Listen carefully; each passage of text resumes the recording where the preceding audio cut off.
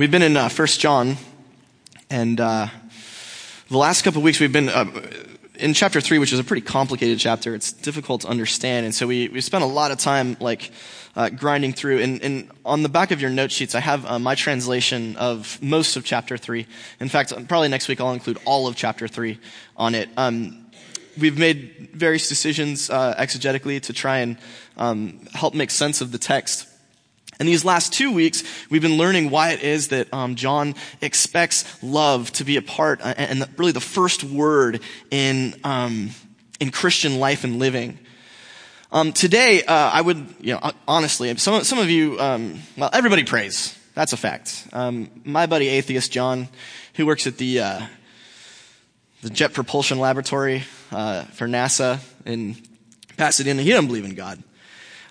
But he admits that there are times in life where things go really bad and he ends up crying out to a God he doesn't even know, doesn't even believe in.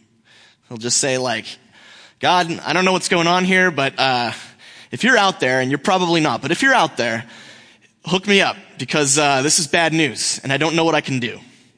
So I want to submit up front that everybody prays. When you're in extremis, that's when things are really, there's no atheists in foxholes. People say that. And that's probably true. It's very close to true. Most people really do find themselves praying at some point. And then there's those of us who are Christians, and really prayer is supposed to be kind of a mainstay feature of our lives. We're supposed to be praying a lot. And yet, what I've noticed in my own personal life, and maybe this is true for some of you, I've noticed that prayer can be really discouraging for me. Because I'm always asking for things, and God keeps saying no. I'll be like, standard Tom Bennett prayer, something like this. Lord, please, God, I need to win the lottery this week. Lord, it's over 150 million. With that, I could finally be, and I don't know, so far it hasn't worked. I'm not going to quit, but it hasn't worked. To be a little more serious, a lot of times I pray for healing for people, and it just, sometimes what the doctors do works, sometimes it doesn't. Sometimes there's something amazing, but a lot of the time there's not. And so prayer starts to get discouraging because I keep hearing no's. The question I'd like us to consider today is how can we get to yes from God? Is there a way, the question, why doesn't God say yes more often? What can we do to get God to yes? Is there a way that we can sort of twist God's arm and get what we're looking for from him? And I think we're going to see how that's sort of addressed in this text. So let's read the whole text. Where it'll cover some of the stuff that we did last couple weeks, and then we'll zero in on the new section. So this is 1 John 3:16-22. This is how we know love. Jesus laid down his life for us, and so we ought to lay down our lives for the brothers and sisters. If someone has the good things available in the world and sees a brother, or you could say, or sister in need, and doesn't care, how is God's love living in that person? Little children, let's not love in words or speech, but in action and truth.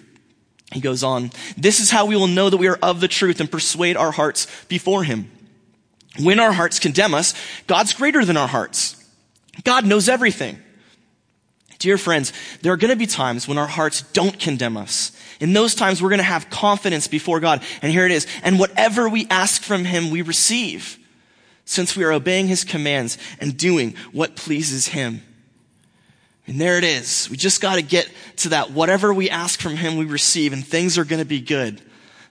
Riches will rain down from the heavens, and we'll all win the lottery. Because whatever we ask from him, we'll receive. Well, of course, I'm probably not going to suggest that you can get God to help you win the lottery. But I am going to suggest some things. And I do think that there is a way to think about how to get to yes from God. So let's just do a little recap really quick. Last couple of weeks. The first thing I'd like to highlight just a piece of the text from verse 17, 18. Next slide. There it is. If someone has the good things available in the world and sees a brother in need and doesn't care, how is God's love living in him? Little children, let's not live in words or speech, but in action and truth. The first thing we found out 2 weeks ago, we found out that the reason God makes mutual love in the church as like a first go-to activity is because the church is in a hostile environment. In the first century, when John's writing, he's probably near the end of the first century, probably around 80, 90 AD, something like that. Maybe a little earlier, maybe a little later, we're not sure. But by this time, the church has become a place that is attacked. It's a place that people don't like. In fact, it's probably not that Christians are getting murdered all the time, although that happens from time to time. It's really more like Christians are being excluded or isolated. They're losing opportunities in business. Their families are pushed out of the social scene. And as a result, it's hard to be a Christian in this environment. Christians say, no, I don't believe that Caesar is God. Instead, Yahweh is God. I don't believe that Caesar is the Lord. Instead, Jesus is the Lord. Whatever the gods of the state are, the Christians are the ones saying, no, we're being faithful to a different God. And that causes them to be pushed out and set to the side. And so what God does is he says, when that happens, you will rely on the mutual love of people in the church to carry you through. There's going to be times where you're isolated, you're excluded, but the people in the church are going to love you. They're not going to say, I love you, although they might. Instead, they're actually going to do stuff for you. They're going to take care of you. If they have the good things available, status, money, whatever it is, connections, they're going to deploy those things to take care of you and protect you. And that's how the church is going to thrive. The first thing in your note sheets, mutual love is the church's bulwark against the enemy, a bulwark. The love of the community of faith protects everyone in the community of faith. But if we go back to the text again, I'd like to highlight what we learned last week, which is, this is the next slide. When our hearts condemn us, God is greater than our hearts and knows all things. Last week we learned that, hey, it turns out that if you really try to live the way Jesus lived, and you really try to give the way Jesus gave, you're going to find yourself doing a bad job. Because Jesus laid down his life, literally died. And unless you've been martyred, you probably haven't quite lived up to that level of self-sacrifice. And so you're going to find that you're trying to love in action and truth, and you're doing everything that you can, and ultimately you go before God and your heart condemns you. Your heart says, not enough, you're not doing it. You haven't achieved it. And in the midst of that, you have to come to a place where you recognize you're not Superman. It's the next thing in your notes. You're not Superman. You're never going to be able to do it all. You're never going to be perfect. You're never going to be everything that everyone wants. You're never going to achieve that. And what's really sad is that discourages some people from even trying to do good in the community, even beginning to give out mutual love. And that's not it. What's it is to recognize, hey, you be you. We'll talk about that in a little bit later. You do you. And then once we've got all that, we come to this sweet moment in the text, a promise that looks absolutely wonderful. Next slide. Oh, not that one. Did I skip a slide? Golden State Warriors, you threw that in. Ridiculous. Everyone's Golden State Warriors fan? No? First off, okay, hold on. First off, who cares about NBA basketball? Oh, geez. Tough crowd. Okay. Well, since this is going to be the central, image or metaphor of the entire sermon, I want you to pretend like you care about NBA basketball. Right there on the left is Steph Curry. On the right is Klay Thompson. I'm not a bandwagon fan. Don't get it twisted. I'm OG Warriors. I was a fan of the Warriors starting in about 2009, when Steph Curry was drafted to the Warriors team.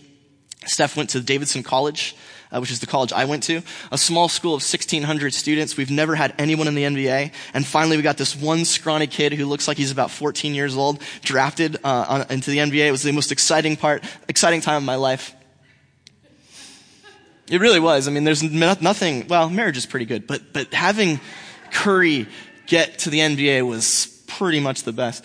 To the right, there's Klay Thompson. If you don't know Klay Thompson is a graduate of Santa Margarita Catholic High School, which is the high school I attended. And he's also on the Warriors.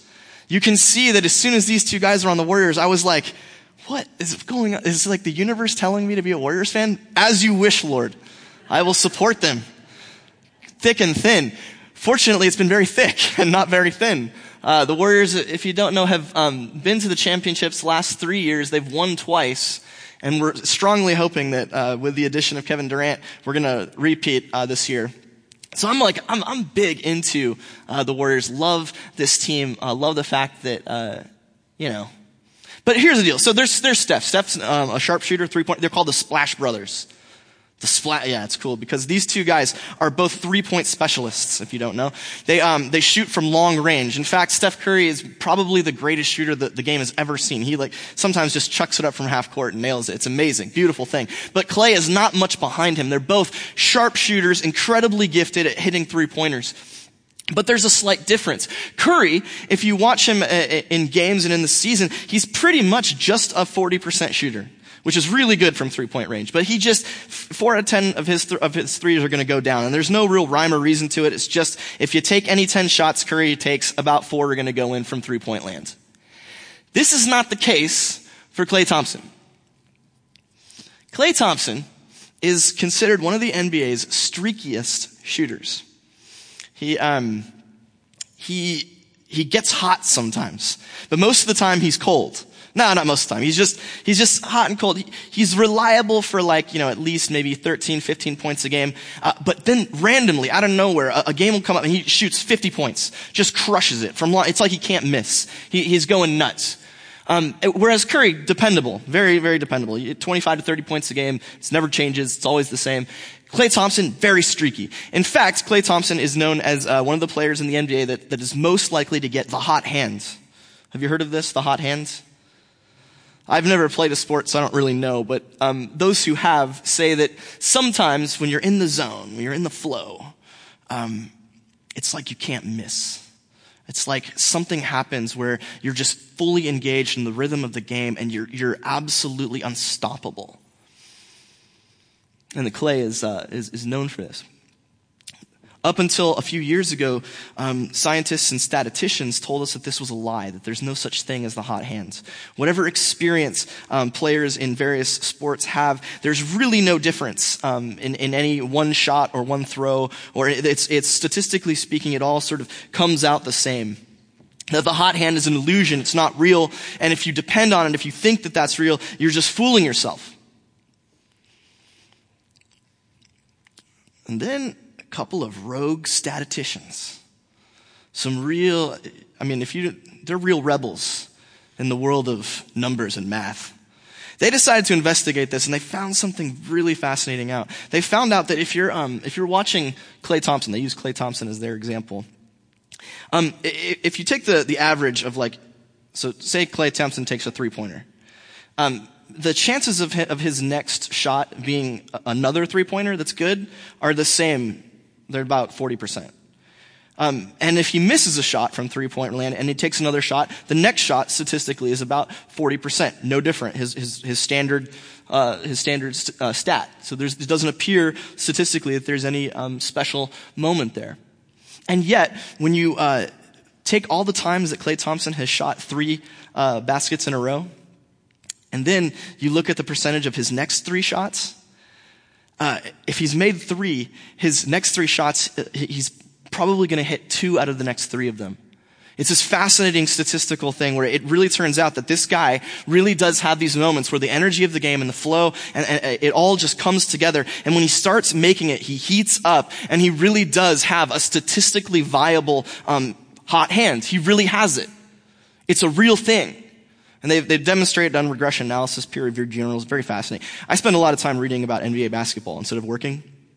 And so, and I really like statistics. It just fascinates me. And so, on the day that I read this article, I got nothing done at all because all I could do is find out about whether or not Klay really has the hot hands. And he does.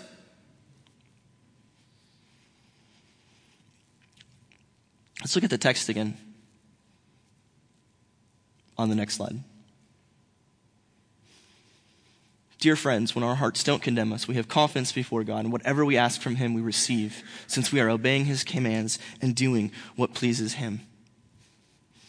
Imagine for a moment that your prayers, and really not your, but our prayers, are something like a 3-point shot. What if it's possible for a community of people to get the hot hand?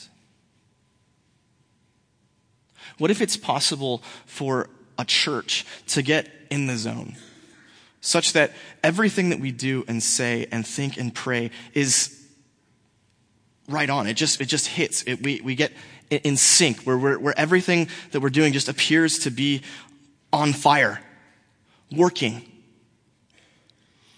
What would it take to get there? What does it take to get to that place where whatever we ask from him, we receive?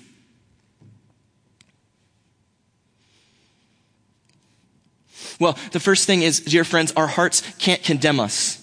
And really we should look at that word when our hearts don't condemn us. There will come times, there's a seasonality to the hot hand. The hot hand's not all the time. You're not always on fire. In fact, there are times when you're not, when your heart condemns you and you go before God and things aren't right. But then there are other times when your heart doesn't condemn you, when our heart doesn't condemn us. And I think this is actually a sort of a prerequisite kind of for what it would be for us to have the hot hand. Our hearts can't condemn us. And what does that mean? It means you do you. We're at Coast Bible Church, Bible, Grace, and Family. Sometimes, a lot of the time, y'all come up and tell me, hey, we should do this, we should do that. We need to try this, we need to try that. I agree with you. I would love to do all that stuff that you want to do. I think it'd be a lot of fun. But one thing that here's the deal. So, I mean, if I'm going around and, I meet other pastors, right? And there's always like the sort of like who's the best pastor moment. Who's the best at this? And really the way that you win this game is to say, well, how many people do you have on a weekend?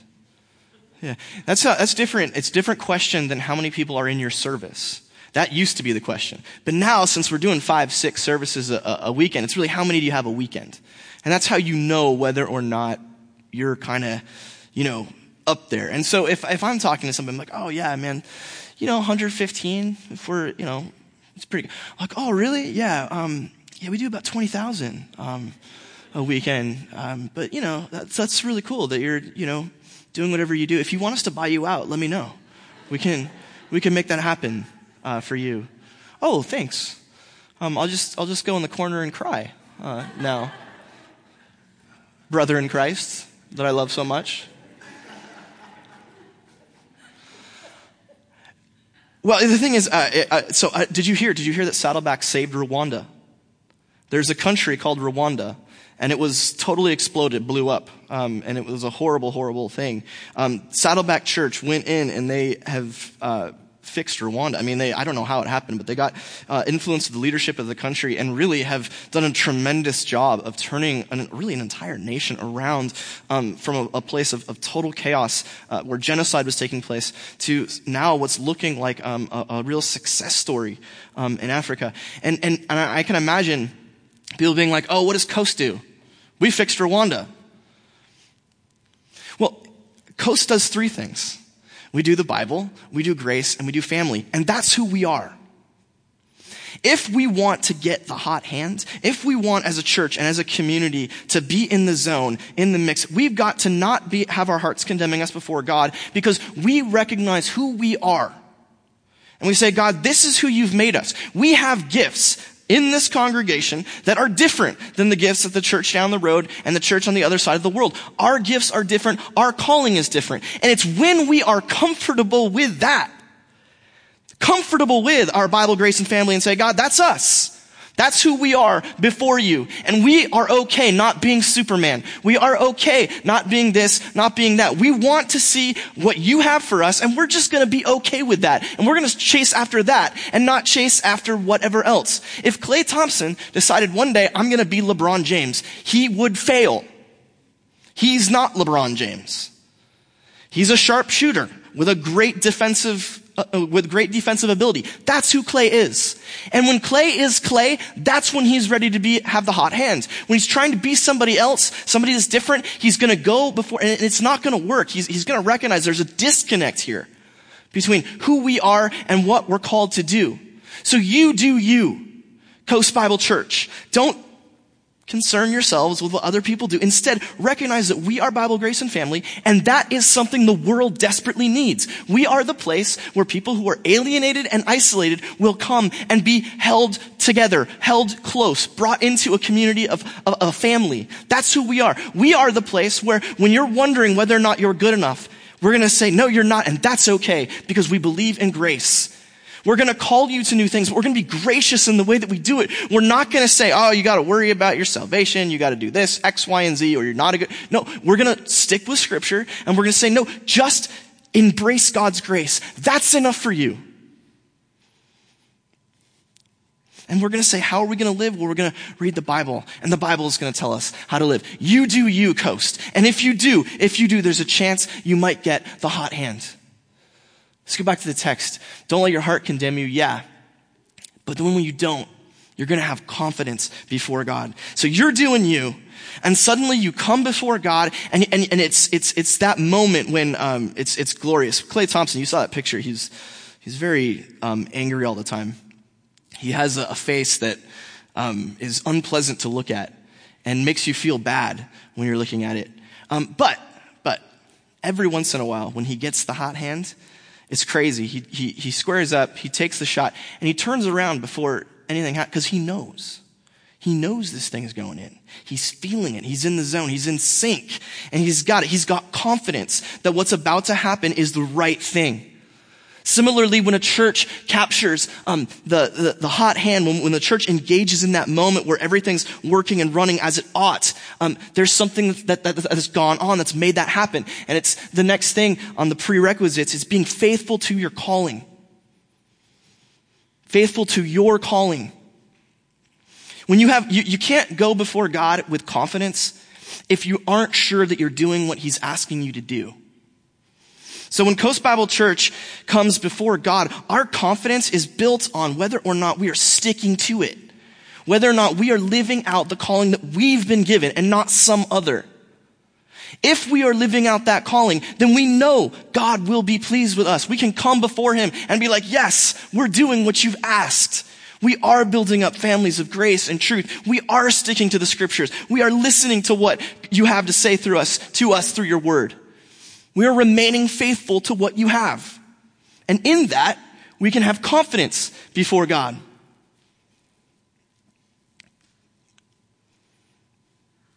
Back to the text for a second. Next slide. Dear friends, our hearts don't condemn us. We have confidence before God. Whatever we ask from Him, we receive, since we are obeying His commands. If you've been with us for a while, you know that when John says obeying commands, he's talking about something very specific. He's talking about this. I think I have the text that follows this where he identifies what that is. Do we have the next slide? Is it? Yeah.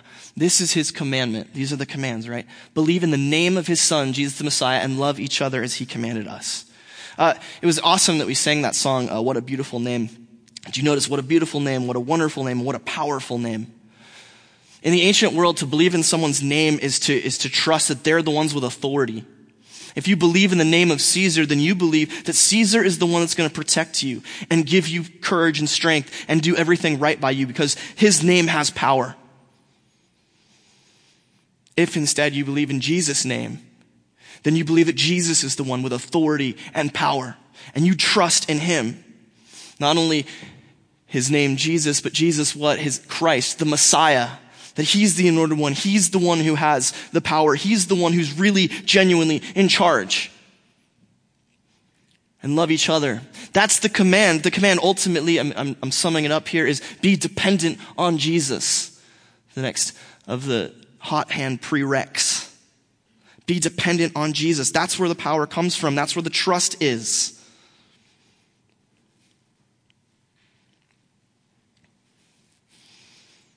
This last one's my favorite.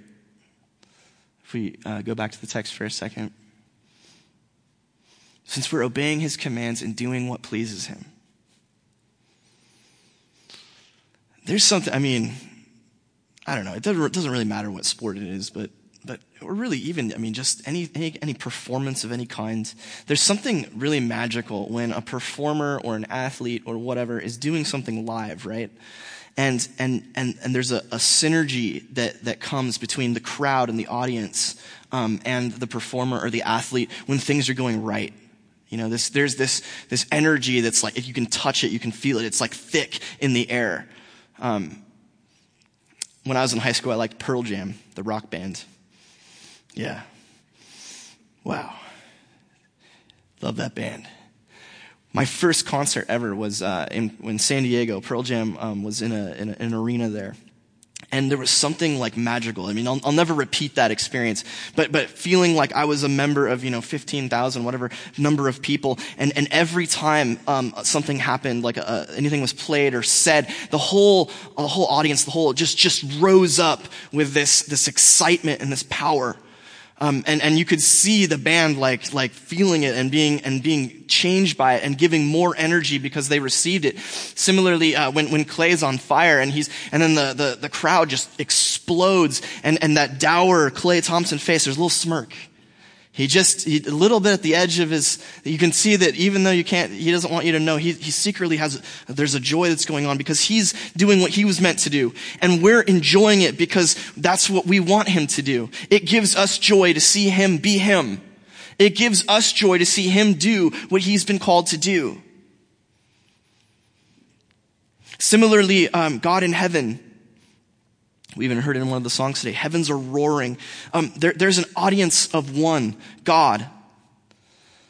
And yeah, the angels too. But when God's looking down and seeing Coast Bible Church be us and do the things that brings him joy, he just rises up. He's like, yes, you're doing it. This is incredible. Keep it up. Keep feeding the ball to these guys. They've got it. They've got it. Give God joy. When what you're doing is a thing that gives God joy, when he sees that you're being faithful to who he's called you to be and what he's called you to do, then there's something that sparks, that fires.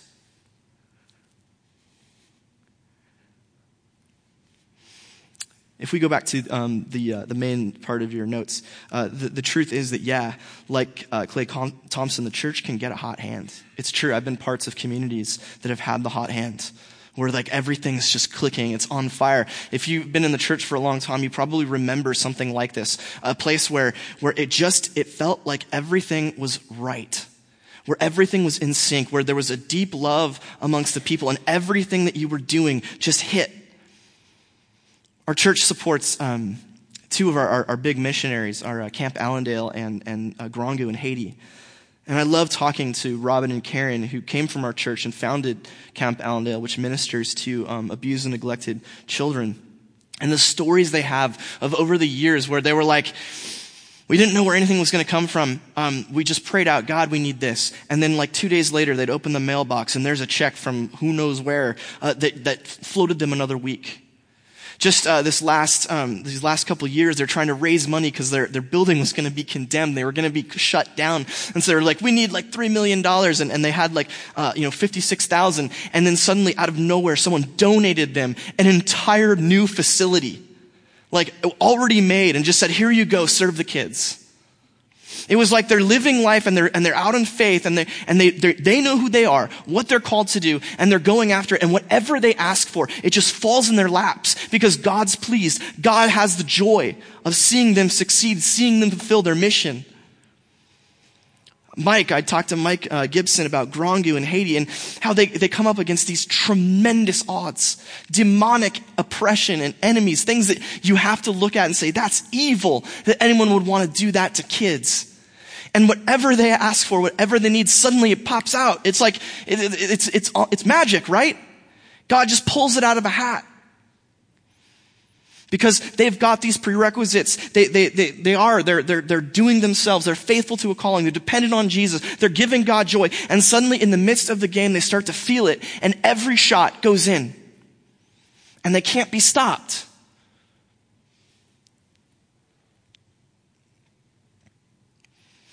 Friends, I desperately want our church to get the hot hand. I desperately want us to catch fire. I desperately want to have that feeling where it's all clicking and everything we ask, God gives. You notice, though, that I call these things prerequisites, right? These are the things that you got to have. These are parts. These are elements. But the fact of the matter is, no matter what I do, and no matter what you do, I can't make the hot hand happen. Clay is sitting there before the game. Steph's got a sore, what is this? A calf? Okay. I'm going to start working out, I promise. I'm going to learn this stuff. Stretch, really figure this stuff out. So Steph's got the sore calf. Kevin Durant's got the sore shoulder. And so they look over and they say, Clay, today you need to get that hot hand. So just flip that switch and make that happen. Now Clay, because he has no ability to have like normal human expressions, looks back at them like this. But if he were a human being with a real human expression, he'd be something like, what? I can't do that. There's no switch that I flip to turn the hot hand on. It just sometimes happens and sometimes doesn't. But what Clay can do, he can't flip the switch, but what he can do, this last thing in your note sheets, he can train and practice, right? He can train and practice. He can work hard so that his body is prepared. He's in absolute perfect condition. He can practice so he can memorize the plays and think about where to be on the court. He can get all of that in his mind. He can research who they're going to play and think about how they're going to defend him. He can do all of that. He can prep all of that. That's what he has control over. And then he goes out and he plays the game. And he does his job. And sometimes he catches fire. Brothers and sisters, that's what we're doing right now. We're training and we're practicing.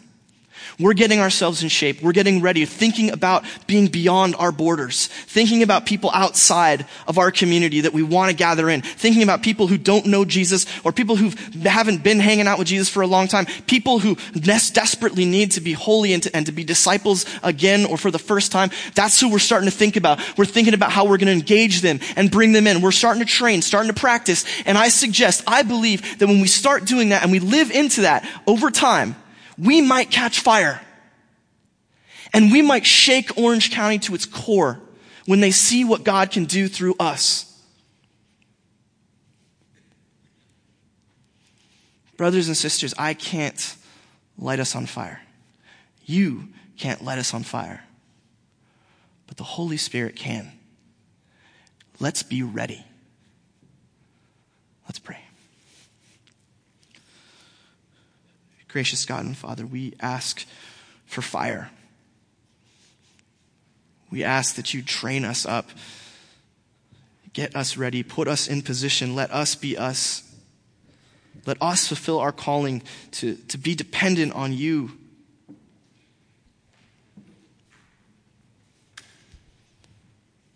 God, I pray that we'll be ready, that we'll be seeking to give you joy as we fulfill the calling that you've given us as a community.